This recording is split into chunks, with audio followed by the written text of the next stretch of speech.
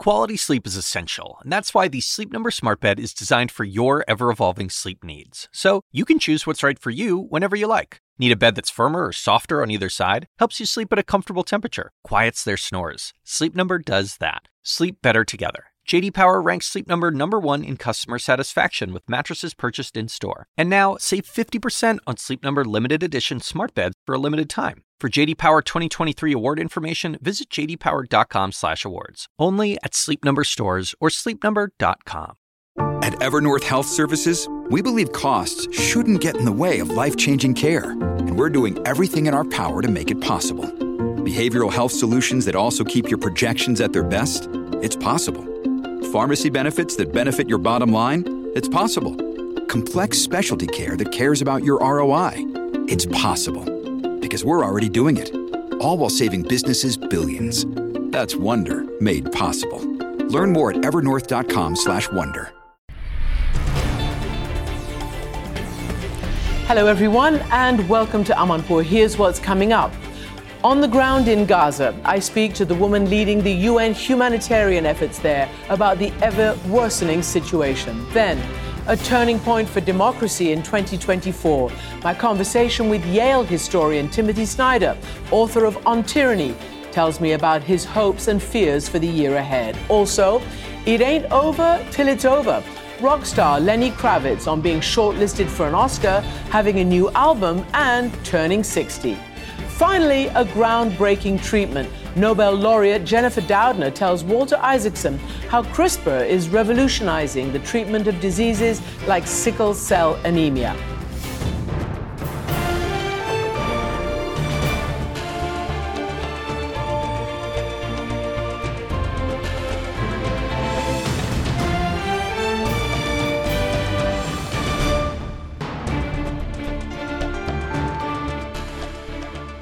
Welcome to the program, everyone. I'm Christiane Amanpour in London. Fears of a wider war are growing in the Middle East. Today, a U.S. strike in Baghdad on a pro-Iranian militia leader. Yesterday, 2 blasts in Iran killed at least 80 people and injured nearly 300 others near the grave of the military commander Qasem Soleimani. And the day before, a senior Hamas figure was killed in an airstrike on a building in Beirut. These fears have been growing ever since October 7th, when the brutal attack by Hamas inside Israel triggered Israel's massive counteroffensive inside Gaza. More than 22,000 Palestinians have been killed so far, according to the health ministry in Gaza. And right now, both the IDF and Hamas say the current fighting is in the slum city of Khan Yunis, a place my next guest has literally just left. Gemma Connell is the Gaza team leader for the UN's humanitarian office known as OCHA, and I reached her in Gaza near the Egyptian border. Gemma Connell, welcome to the program from Gaza. Thank you so much for having me, Christiane. You have been there for the better part of a month now, consistently. What is it like? We hear that no place is safe. That's what international humanitarians say, that is so difficult just to survive, much less to try to help those who are in need of help. What is it actually like for you? Well, Christiane, again, I always say what it's like for me is not the story. It's what it is for the people who are living everywhere around me. And just this afternoon, as I came home, I saw all of the people who have been fleeing south in these past days. And just this evening, we had more people arrive to the area just outside our guest house where they're setting up makeshift tents and shelters in order to try and survive. But every night we hear the shelling, every night we hear the gunfire. And there are many days when it's very close. There was one day, Christiane, when I was about to head out on a convoy and there was naval gunfire literally just 50 to 100 meters away from us and the cars as we moved out. So to give you a sense, that's what every day is like for me. And I am one of the most protected people in Gaza. And so when we say there is no safe place, there truly is no safe place in Gaza. And you are right now, I believe, near Rafah, which is meant to be the place where people can come in and out, humanitarians and those who have permission to leave. So I get what you're saying. I want to play a little bit of a voice message, a video message you posted on Twitter X just this week when there had been people killed actually in the hospital that you were at. So let me just play a little bit of it. 5 people were killed here, including a 5-day-old child. No child in the world should be killed, let alone one sheltering under the emblem of a humanitarian organization. This war has to end. You can see just behind me the diapers. This was a space where babies were living. This is a space where children were living. You can see on the floor the blood. And it is very graphic. We see your camera or the camera pan down and reveal that. What else are you seeing? And you get very passionate. You go on about how it's a shame for the world and how this war must stop. I'm curious as to how you mix your emotions with your professional duty as a UNer. Christiane, the two for me go together because I wouldn't do this work if I wasn't emotional about it. As a humanitarian, it's my job to care for people. So what I see here every day and what I hear here every day, it's my job to communicate that back to the world. And the first message that every single person that I have met in the month that I have been here in Gaza, the first message they give me is that the war must end. I met a family of women, their entire family killed except for 5 women. And one of them turned and looked at me. Her pregnant daughter had been killed. And she said, "We don't need food. We don't need water. We need an end to this war." And so for me, that's what I communicate back every day. Christiane, I have met children. I have watched children die. I have met a baby who was born in the street because his mother couldn't get to the hospital because of ground forces. That baby died, and that family had been trying to have that baby for years. And any person in the world knows how difficult that journey is to have a child, to then have it die in the street. And so we must be emotional about this, to be honest, because that's our humanity. And for me, my biggest fear is that the world doesn't see the people of Gaza as the humans that they are. And yet every day, that's exactly what I see, is the humans of Gaza and the devastating and catastrophic toll of this war on humans. It is an incredibly tragic and devastating situation, as you point out, and as we see daily from the reports and the pictures of what's unraveling there. And we've reached out to the IDF about this particular issue. But I want to also ask you then, because in the weeks that have passed, we've heard from the UN and others that they may say they don't need food and they want an end to the war. Of course they want an end to the war. But we've heard that, perhaps half Gaza is in risk of famine. People don't actually have enough fresh water, enough food. What are you hearing and what are you able to deliver? No, absolutely. When the women told me that, it wasn't because they didn't need it. It was because they felt the only thing that could end their suffering is an end to the war. But Christiane, the suffering is everywhere. I mean, absolutely everywhere that I have been. And I have been in the south of the Gaza Strip. I have been up to Gaza City. And when you cross the checkpoint into the north of Gaza, I have never in my humanitarian career seen the level of suffering, desperation, and deprivation that the people who are across that checkpoint are suffering. It has driven people to their absolute limit. No food, no water, very little medical supplies. That's what we see in the north. And here in the south, where people continue to arrive, just this evening as I left the office to the guest house, there were still hundreds of people pouring in to Rafah from the middle area where this new offensive is taking place, carrying whatever belongings they have left, bearing in mind most people have now been displaced not once, not twice, but 6 or 7 times, and the people here have nothing as well. I met with families who are sharing shoes and socks because they don't have those. It's the middle of winter now, and the children are exposed. I've met with families who don't have the money to try and put a shelter over their children's head. We see children who are out in the open with nothing. I've met with mothers who are devastated because they cannot provide their children with diapers. And I've met with women who can't access sanitary pads. So when we say that the suffering is everywhere, it is absolutely everywhere that I look. Can I ask you specifically, I don't know whether you can answer this, it's potentially an UNRWA situation, but you are the UN as well.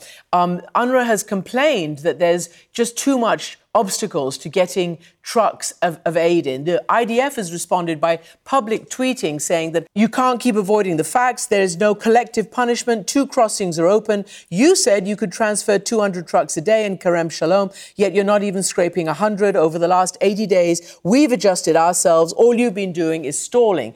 This is a weird conversation to be having over humanitarian aid. But are you stalling? Is the UN stalling, or why aren't the required number of trucks coming in? It is a very weird conversation, let alone one to be having over Twitter, when what we're talking about is the fate of more than 2.2 million people in the Gaza Strip who are in desperate need. And we are not stalling, Christiane. The fact that all of us here wake up every day trying to get assistance out is proof positive of the fact that we are not stalling. There are many challenges. The trucks that come from Egypt go through multiple screenings. Rafah, as you know, was never designed to be a goods crossing.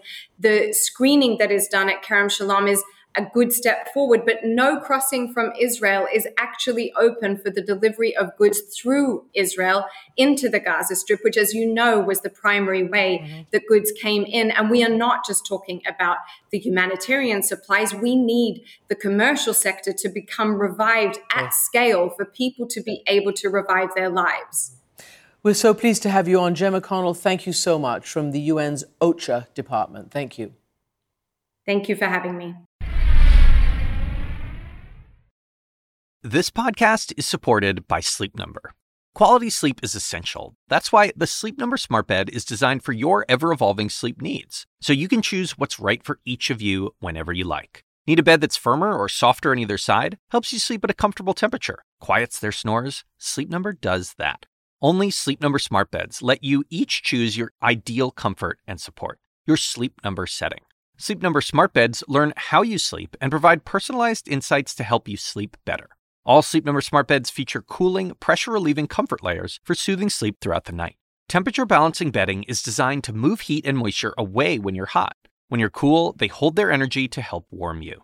Sleep better together. J.D. Power ranks Sleep Number #1 in customer satisfaction with mattresses purchased in-store. And now, save 50% on Sleep Number limited edition smart beds for a limited time. For J.D. Power 2023 award information, visit jdpower.com/awards. Only at Sleep Number stores or sleepnumber.com.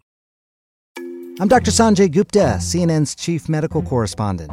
This week on Chasing Life, I'm a health reporter and have been for 15 years. And even I feel overwhelmed by some of the things I read about the stuff we're eating. My colleague Meg Terrell wanted to take a deep dive into something you've probably heard a lot about recently: ultra-processed foods. There is a lot to learn there, some fascinating stuff, and some of it is probably going to change the way you shop. Listen to Chasing Life, wherever you get your podcasts. Now, that crisis and others around the world is sure to affect this year, which is shaping up to be the biggest election year in history, with more than 40% of the planet's population going to the polls in countries like India, South Africa, and of course in the United States, which promises to be a Trump-Biden rerun. Biden says democracy itself is on the ballot this year, while former President Trump battles states that have already removed him from their ballots. Who better to break down exactly what's at stake in these global elections and the 2 raging wars that threaten to dominate than Yale historian and author of On Tyranny, Timothy Snyder. Timothy Snyder, welcome back to our program. I'm very glad to be with you. So we want to start the new year with some of your historical perspective and wisdom. Everybody is talking about how this next year people around the world are going to go to elections. They're incredibly important elections. I guess potentially the United States is the most important election. You tell me. But The Economist is calling it the biggest election year in history. How do you look at it?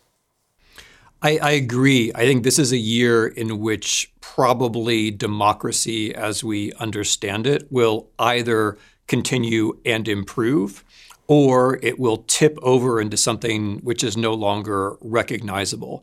We have more or less real elections in India. We have more or less real elections in the US. We have fake elections in Russia.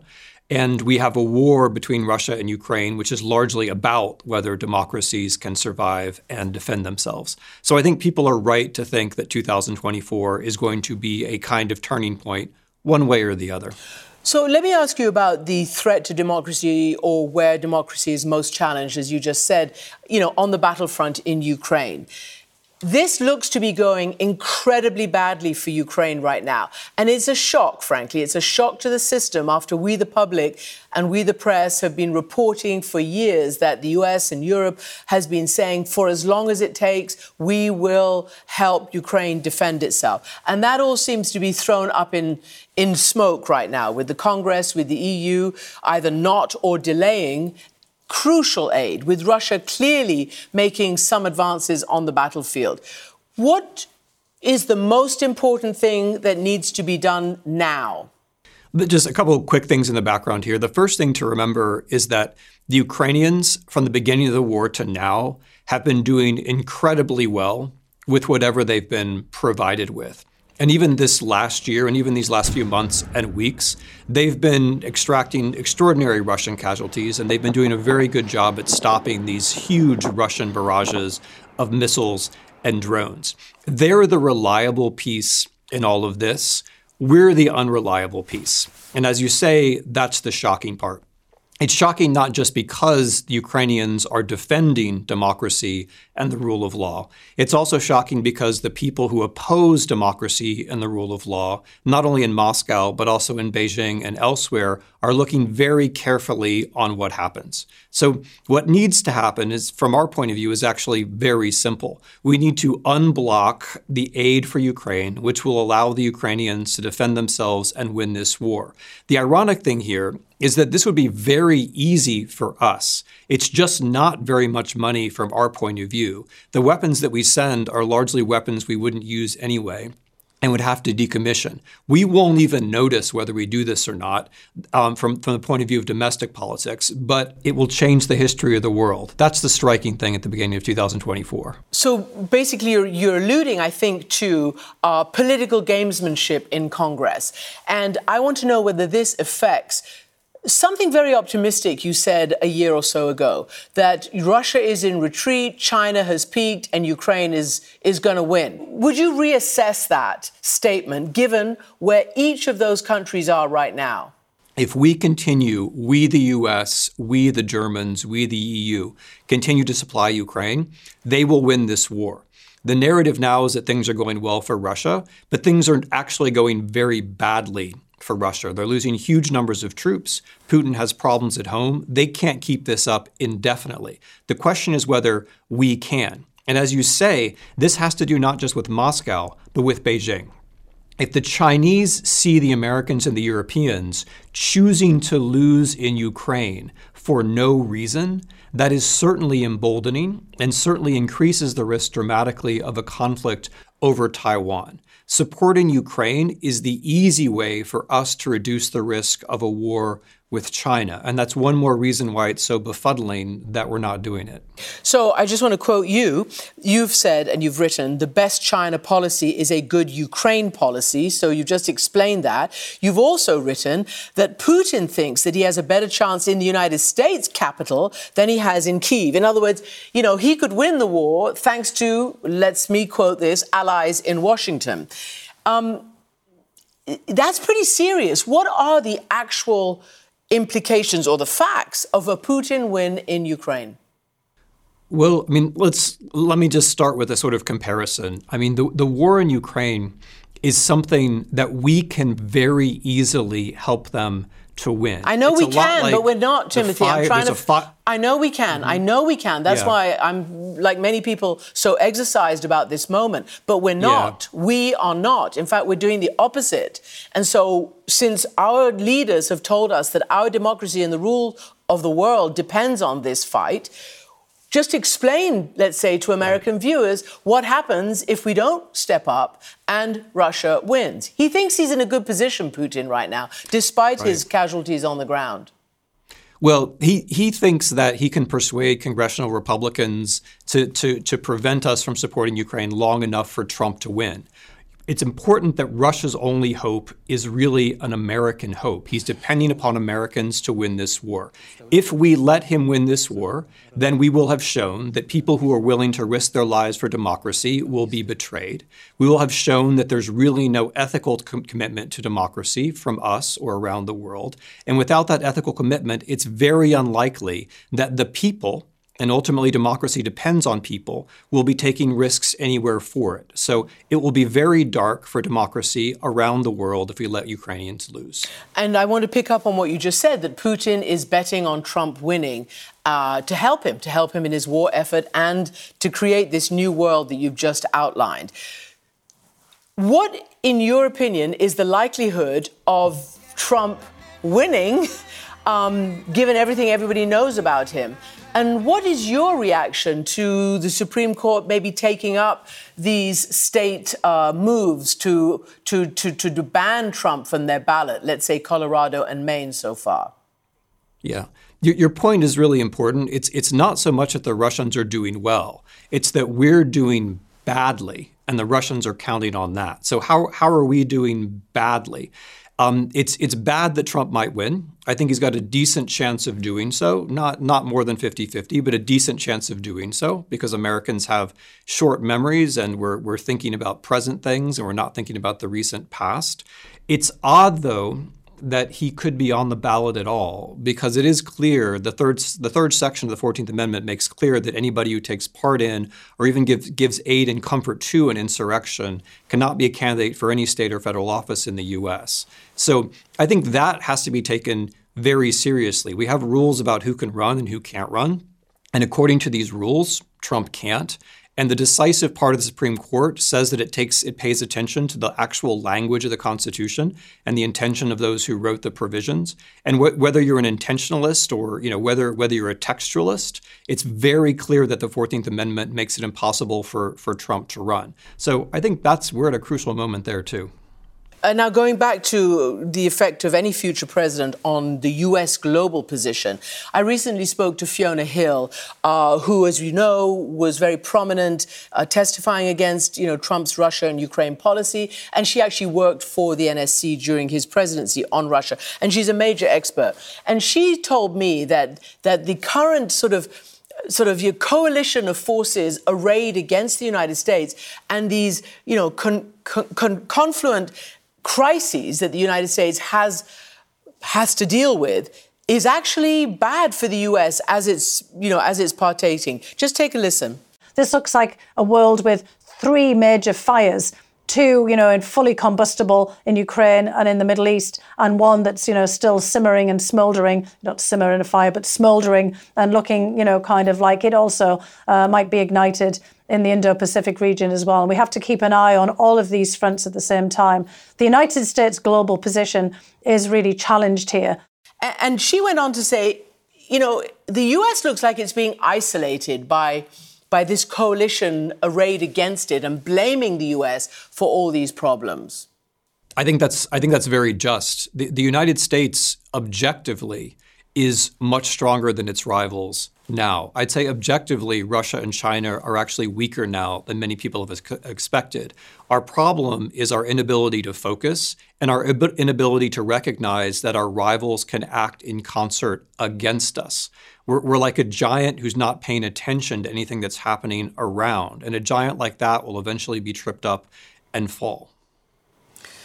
Well, that is, that's given us something to think about. But can I now just change track a little bit and ask you about how to combat hate, basically, hate speech, positions in which, let's say, there are crises in the world and people are forced to take stands, the pressure of social media, the cancel culture, and all of that. I want to ask you this because a colleague of ours just came back from Amsterdam, where she noticed, as she came out of the Anne Frank house, there is a short animated film based on your book on tyranny. And it's intended for 10 to 15-year-old children. And the Anne Frank Trust here in England has issued a statement saying they're reaching out to young people, working to provide inclusive, responsive education in deeply challenging times. This, of course, in the wake of the catastrophe in Israel and in Gaza. What is your reaction to how your book is being used and the best way to try to teach children how to have discourse and how to make decisions? I think that's a wonderful question because if we talk about democracy being threatened or we talk about power, but ultimately democracy is something that people have to want. People have to want to rule themselves. And ruling yourself involves being able to get along with other people. It involves being able to talk to other people, hearing their own point of view. It's something which is going to happen chiefly not in the virtual world, but in the real world. And that's why the advice on tyranny begins from things like, don't do what everyone else is doing. Don't obey in advance. Don't assume the institutions will protect you. You have to be able to engage yourself and hear other people if we're going to move along. It's not the presence of hate speech that troubles me so much, although it does. It's the absence of the other thing. It's the absence of engagement, of kindness, the absence of the ability to listen, which is something that we do have to work on, especially when we're young. Mm-hmm.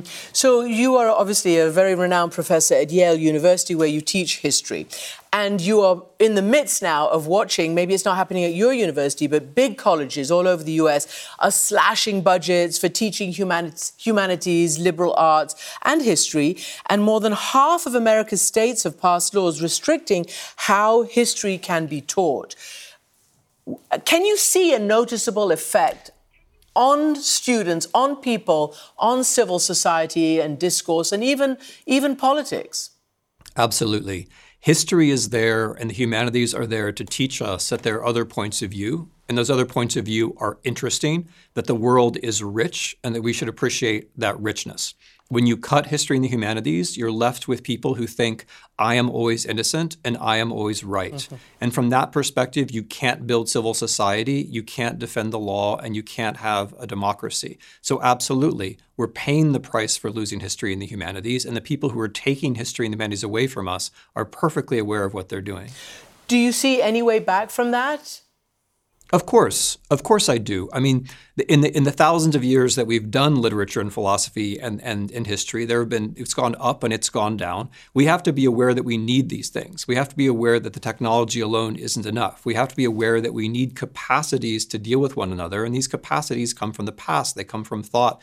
They come from books. This is an argument that can be made, an argument that can be won. Curricula can be changed one way. It can be changed another way. And I see plenty of young people who are perfectly aware of this. I see plenty of people who are aware that it's not just a matter of defending the system, it's a matter of showing what's good about the system. So yes, I do think it can be changed. Well, I'm glad to end on that note, but I'm fully aware of the challenges. And thank you so much for your experience and your wisdom and your knowledge. Thank you so much. Great pleasure. Thank you. I'm Ina Garten. Welcome to Be My Guest, the podcast. One of the best gifts you can give friends is spending time together. But what's even better than that? Cooking with them. On Be My Guest, the podcast, new friends and old stop by my barn for some conversation and great cooking. We talk about food, life, and everything in between. Listen to Be My Guest, the podcast with me, Ina Garten, and join us wherever you get your podcasts.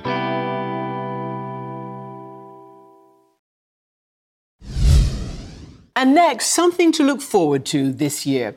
As soulful superstar Lenny Kravitz releases new music after 35 years in the business and 4 Grammys to boot.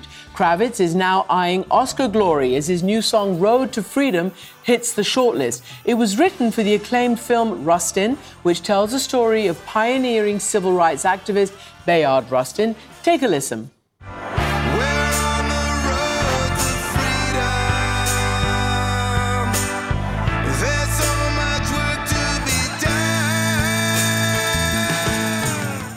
Now, you could say the song has already earned the presidential seal of approval from Barack and Michelle Obama, whose company, Higher Ground, produced the film. And Lenny Kravitz is joining me now from Los Angeles. Welcome to the program, Lenny Kravitz. Can I start by asking... Good morning. It's evening over here around the world, so it must be pretty early for you there in California. What did you know about Bayard Rustin when you first, were talked to about the film and about the score? Well, here's the thing. I knew his name, but I did not know the story. And I was actually embarrassed by that because I grew up in a family that was involved in the civil rights movement. And I did not know his story. I did not know his involvement as far as being the architect behind the March on Washington. So I knew when I got the call that this was something that was very important. If I didn't know his story, there's so many that don't. And it was time that Bayard Rustin was seen and heard and understood. I know, and ever since this film has been out, I guess a lot of people have learned that he was the man behind Martin Luther King's famous march and really helped to organize it. What about it? How did you wrote the song, right? What did you feel that you had to convey right out of the box? The spirit of the movement, which, you know, the road to freedom is what all of these great people were on and what Bayard Rustin was on. And that road continues today. I mean, we're still facing so many of the same issues in a different way, in a different time period.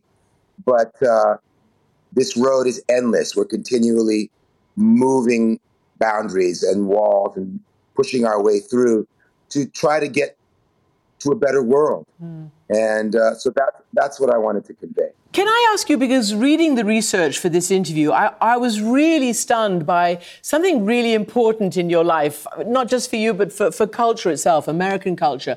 You are the son of a white Jewish father and a black mother with Bahamian roots. And not only that, your mother went on to portray the first, I think it's the first biracial couple on American television in The Jeffersons. That's huge. Yeah.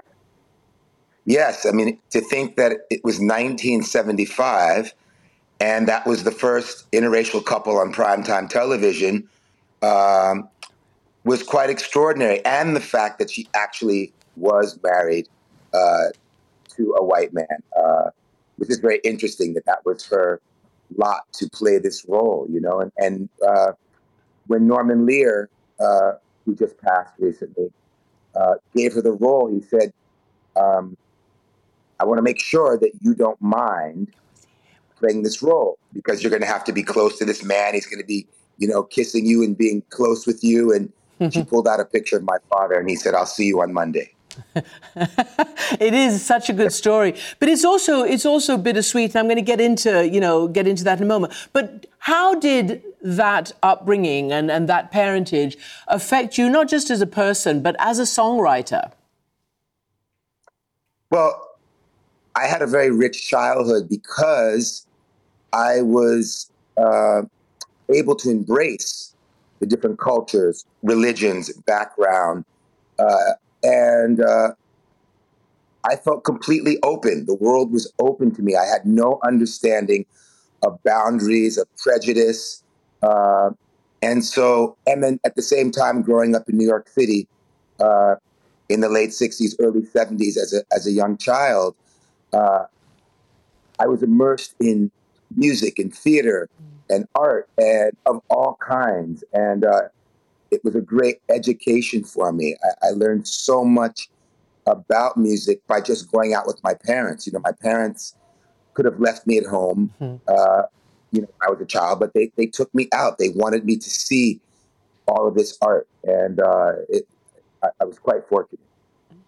It is actually extraordinary. And as I said in the lead-in, I mean, you've had so many successes, so many awards, now shortlisted for an Oscar. And yet you have complained about, I suppose, you know, a sort of racism, but maybe even within your own community, because you complained that, like, black TV award shows and the others didn't invite you on. Well, what do you think? Were you bemused by that? Why do you think that was the case?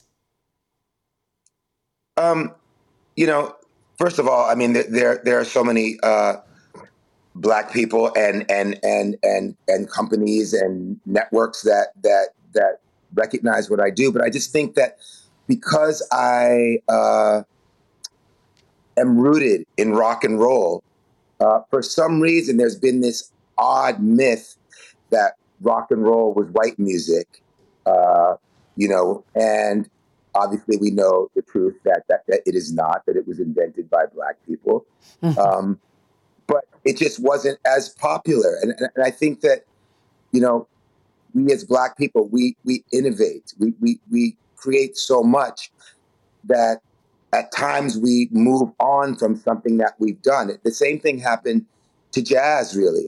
At a certain point, you know, you'd go to jazz concerts and there were very few Black people. You know, the Japanese embraced it very much. You know, you'd go to Japan and, you know, or even in the States, you know, it'd be more white people in the audience because we move on from what we created on to the next. And, but it's all good. It's all good. It's music. At the end of the day, it's music. Right, it's music. And as you correctly point out, Black musicians have been pioneers through time immemorial. So I want to ask you what you thought of your friend, I think he was your friend at one point, Jan Wenner, who was the founder of Rolling Stone, the Bible for rock and music during the last century.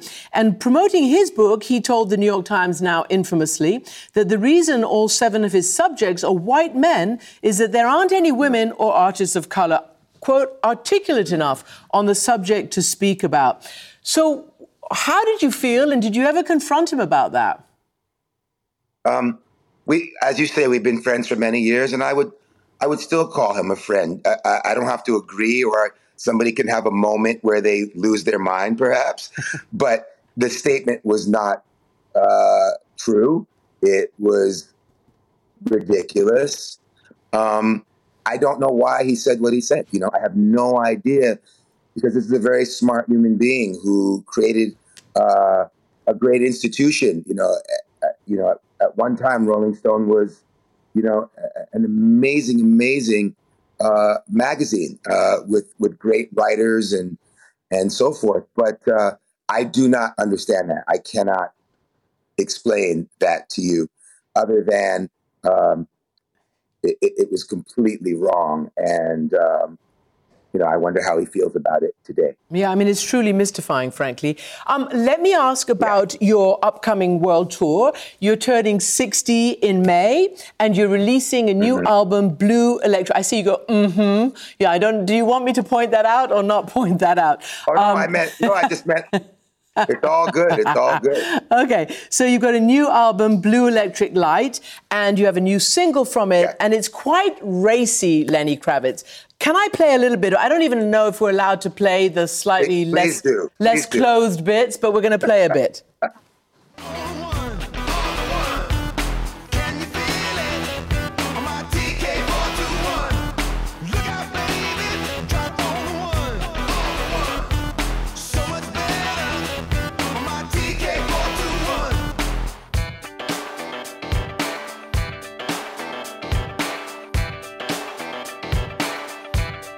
So faithful viewers of your music videos will want to look at the whole video, because we couldn't put all the, the revealing shots in. But what does TK421 mean? It actually was a reference from Paul Thomas Anderson movie, who's one of my favorite directors, Boogie Nights, where it actually it's a modification to a stereo system that makes the stereo system better, have more bass, better sound, louder. And so I just use it as a metaphor of making something better. And it's quite hard to explain, but Paul Thomas Anderson was also referencing Star Wars because TK421 was the number name of a stormtrooper. So it takes a bit of time to explain, but it's kind of some movie geek references. Can I just ask you finally, you say your early influences and your favorite band was the Jackson 5. Then you moved on to Hendrix and Zeppelin and David Bowie. I'm wondering who your main influences are today and who you see to be influencing yourself. I'm still into the classics. I mean, I listen to everything. I mean, I've been listening to a lot of John Coltrane lately, and Miles Davis, and Nina Simone, and Bob Dylan, and the Stones, and Aretha Franklin. I mean, I love music. And I'm continually learning from the masters, you know. And as far as, I know there are people that come up to me and tell me, you know, how they grew on my music and learned, whether it be a Steve Lacy or a Bruno Mars or a Miguel or whomever. And, you know, it's beautiful, you know, if you live long enough, you get to do what those did for you before, you know, so it's wonderful. We wish you good luck on the tour. Thanks for being with us. And everybody will be watching for Oscar night and the nominations. So good luck with all of it. Lenny Kravitz, thanks for being with us. Thank you. Good to speak with you. Bye-bye. Bye. And next, to a discovery that is changing the world. More than a decade ago, pioneering biochemist Jennifer Doudna co-invented CRISPR, the gene editing technology which earned her a Nobel Prize. Now, the very first treatment based on CRISPR has been approved in the UK and the United States, a landmark decision for treating sickle cell disease and for the possibilities of the rapidly advancing field. Dr. Doudna joins her biographer, our own Walter Isaacson, to discuss what her technology could mean for the future of how we live and the potential dangers also of its use or its misuse. Jennifer Doudna, welcome back to the show. Great to see you, Walter. You and your colleagues won the Nobel Prize in Chemistry for the discovery and the perfection of a tool known as CRISPR that allows a molecule that has RNA and sort of a scissors, an enzyme that acts like a scissors, that can edit, that can cut our DNA. The FDA has approved this for treatment of sickle cell anemia. First of all, explain to us how that would work on sickle cell anemia. Well, Walter, it's an amazing time. We're seeing a real transformation, I think, in medicine, where now we can edit the actual cause of a genetic disease like sickle cell disease to provide patients with a durable cure. And in the case of sickle cell, what happens is that it's possible now to permanently turn on the production of a second protein, a protein that is called fetal hemoglobin, that can protect people that have the sickle cell gene from experiencing disease phenotypes. And so they basically have an opportunity to experience a long-term treatment that may ultimately be effectively a cure for this disease. It's really exciting. In the book I wrote about you, The Code Breaker, I have a picture of Victoria Gray, who was the first person on which they were testing this technology down in Mississippi. You went and you met with her not too long ago. Tell me what that was like and what you learned about her. This is a real person getting cured of a bad disease because of a technology you created. When I met Victoria Gray, it was a truly exciting moment for me as a scientist to see the impact of research and technology on a person's life and how it can be transformative. She explained to me how, in her case, sickle cell disease had really controlled her life and had made it very difficult for her to work, to be a mom to her 4 kids. And now with this durable treatment with CRISPR, she's able to take back her life. She can go back to school. She's able to work. And for her, I think it's really been a life-changing experience. Totally life-changing, but I think it now costs close to $2 million because you have to extract the stem cells from the human body and then reinsert them. It's not something simple. Have you been working on ways to bring down that cost? Well, that's right. I mean, I think, for scientists like me, it's a moment where we're both very hopeful about the future, but we also recognize how much work there is still to be done. And as you point out, the treatment right now is over $2 million a patient. It also requires a long-term treatment that involves hospitalization. And so we'd love to find ways to bring down that cost by making it easier to deliver the therapy into patients, maybe one day not requiring hospitalization at all, but allowing a one-time injection, and also making it possible to distribute this therapy more widely around the world.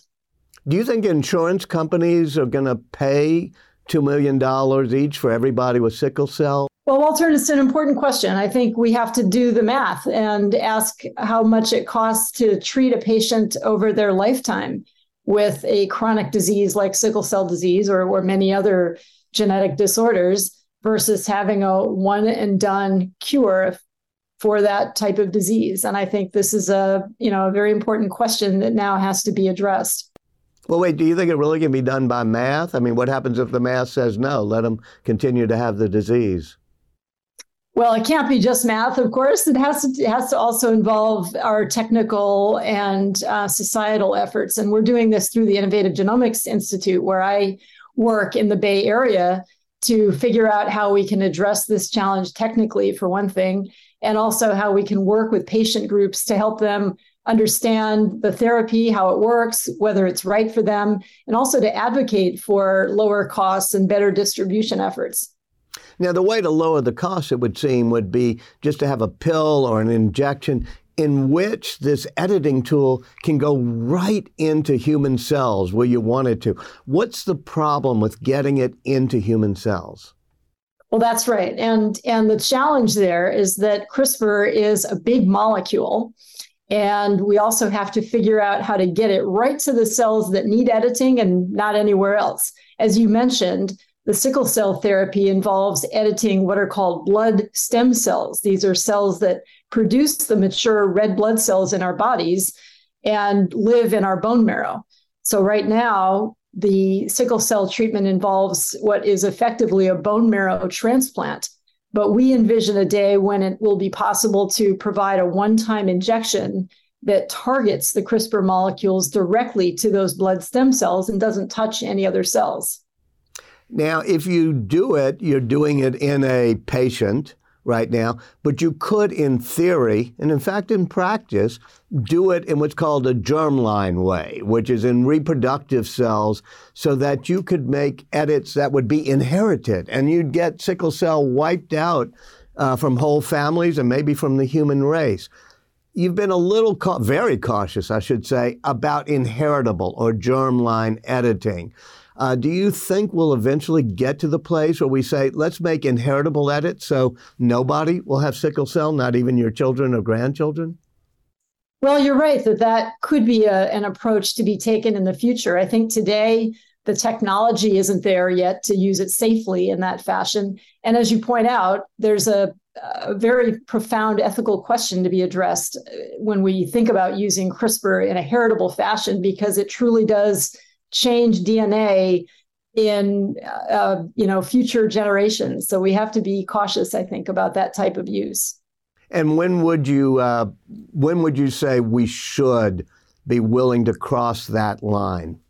Well, I think it would require several things. First of all, we have to be sure that technically and scientifically the technology would be safe in that fashion, and we're certainly not there today. Secondly, I think we have to really be quite transparent about the applications of heritable germline editing. How would we actually decide who is going to use it that way and for what types of indications? So this is something that I've been advocating for several years in terms of thinking together about how we use the technology responsibly. Well, as you know far too well, a Chinese scientist, He Zhuangqi, who I think it's in my book, took a selfie with you at Cold Spring Harbor Labs once. He made inheritable edits in twin girls that were born in China, and the Chinese cracked down on him for a while. But I notice he's now out of house arrest and back working in a lab again. Is it going to be possible to keep this genie in the bottle? Well, I think what's very important to note about that situation is that there was a true international backlash against his announcement in 2018, which was that he had used CRISPR in 2 human embryos that were transplanted into a woman to create a pregnancy. And I think internationally, it was clearly the case that scientists rejected that type of use of CRISPR and decided that this should not be something to be encouraged. So I'm heartened by that effort. And I think that, there may be a time in the future when we decide that germline editing is appropriate, but we're not there today. And you've helped convene international groups on this issue, you and David Baltimore and a lot of people. Have the Chinese been cooperative on this? Yes, we've found that Chinese scientists have been quite engaged. They've been interested in working together on this. I think there's an appreciation that with a powerful tool like CRISPR, we have to work together to ensure that it's used safely in the future. Let me talk about a hypothetical, which is if you can do something like fix the one-letter mutation eventually that causes sickle cell, or do what you did with fetal cells, you could also enhance it. So I could decide that my blood cells will carry much more oxygen than ordinary people's. And eventually maybe my kid, I could design a kid that would have blood cells that carried more oxygen, be great sprinters, be wonderful athletes. How do we, or should we, try to draw a line between what's treatment for a problem, a disease, and what's enhancement so people can design better kids? Well, I'd first like to point out that for the most part, it's not very easy to do the things that you mentioned today, or maybe not possible because we don't know the genetics well enough to control those kinds of traits. But as you're indicating, someday we will. And so we do have to be grappling with the challenge of how we use CRISPR in a safe and ethical fashion going forward. I don't have any easy answers to that, but I certainly think it requires open discussion and really international coordination. There's a lot of genetic diseases that we can deal with. And I guess the ones that CRISPR, this gene editing tool we've been talking about, could be most useful on are where they're just simple mutations. One of the simplest being sickle cell, which is just a one-letter mutation. But what other syndromes and maladies are susceptible to gene editing now? Well, quite a few. There's a number of diseases that have a single gene that's known to be causative. And ones that come to mind are cystic fibrosis, Duchenne muscular dystrophy, Huntington's disease, which is a neurodegenerative disease, and there are many others. So I think that there are great opportunities going forward with CRISPR if we can figure out this delivery challenge, which is how we get the CRISPR editing molecules into the right cells of the body. You just mentioned Huntington's, just a god-awful disease, partly because you don't know you have it usually until after childbearing age. And so it just goes down in the families and it's just a death sentence. Would that be one of the first cases where we might say inheritable edits make moral sense? Well, I certainly think that would be the kind of situation where we might come to that conclusion if and when we get to a point where CRISPR is truly known to be safe to use in germ cells. So tell me about the other diseases. You say muscular dystrophy. Are those ones, how would they be treated? Well, they would be treated using an editing approach that might either correct the disease-causing mutation or make a different change to the DNA that could mitigate disease. And what's exciting is that CRISPR is not only a tool that can be used as the therapeutic itself, but it can also be used as a research tool. And so what we're seeing right now in the field of scientific research is that more and more CRISPR is integrated into medical research projects where we can really understand the genetics of disease at a level that will make it possible one day to probably treat them using editing. What about Alzheimer's? Well, yeah, Alzheimer's is, again, a devastating disease. It affects many families. I think one thing to consider there is that as we understand better the genes that make any of us susceptible to a disease like Alzheimer's, it may in the future be possible to provide preventive treatment. In other words, editing that would provide protective genes against a disease like Alzheimer's.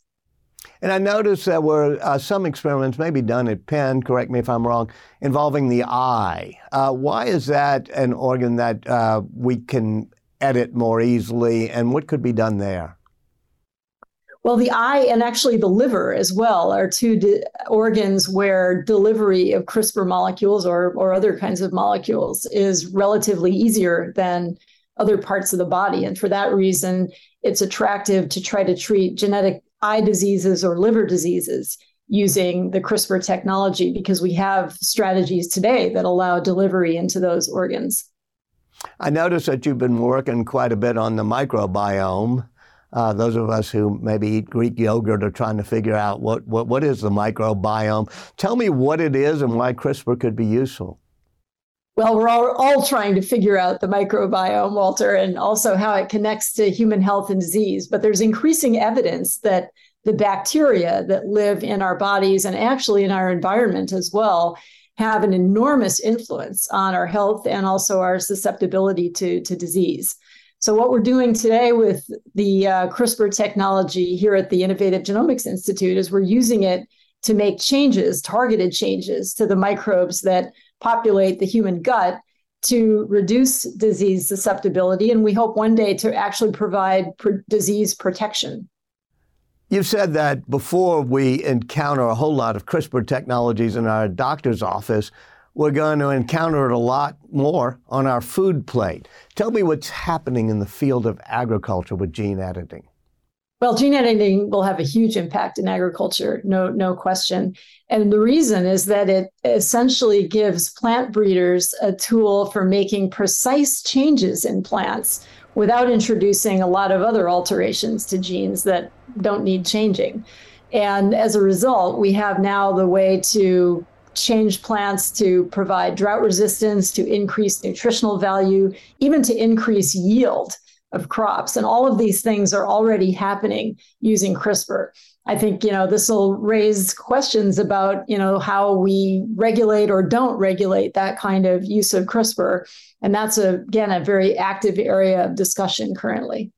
And people talk about genetically modified organisms and GMOs and how they're against them. Are they dangerous if you edit the genes of plants and animals we eat?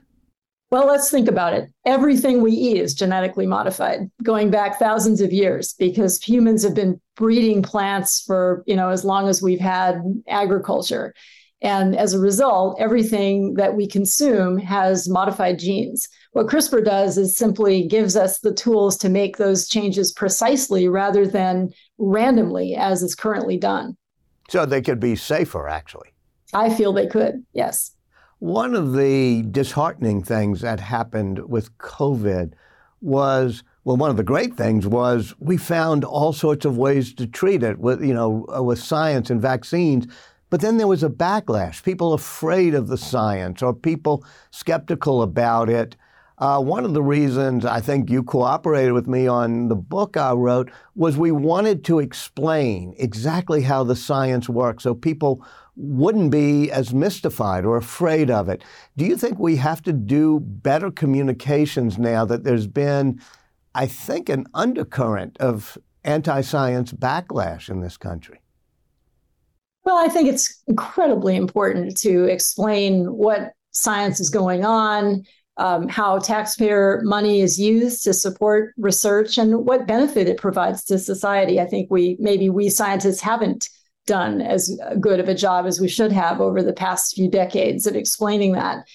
And I think it's maybe even more important now with social media and the rapidity with which misinformation can flood the internet, for example. We really need to be sure that we're putting out there real information, real data that's trustworthy so that people know where to get information they can count on.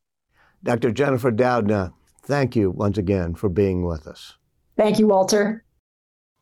And that's it for now. Thank you and goodbye from London.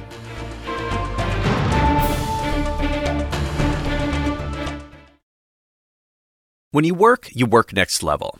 And when you play next level. And when it's time to sleep, Sleep Number smart beds are designed to embrace your uniqueness, providing you with high-quality sleep every night. Sleep next level. J.D. Power ranks Sleep Number #1 in customer satisfaction with mattresses purchased in-store. And now, the Queen Sleep Number C4 smart bed is only $1,599. Save $300 for a limited time, only at Sleep Number stores or sleepnumber.com. Prices higher in Alaska and Hawaii. Quality sleep is essential, and that's why the Sleep Number Smart Bed is designed for your ever-evolving sleep needs. So you can choose what's right for you whenever you like. Need a bed that's firmer or softer on either side? Helps you sleep at a comfortable temperature. Quiets their snores. Sleep Number does that. Sleep better together. J.D. Power ranks Sleep Number #1 in customer satisfaction with mattresses purchased in-store. And now, save 50% on Sleep Number limited edition smart beds for a limited time. For J.D. Power 2023 award information, visit jdpower.com/awards. Only at Sleep Number stores or sleepnumber.com.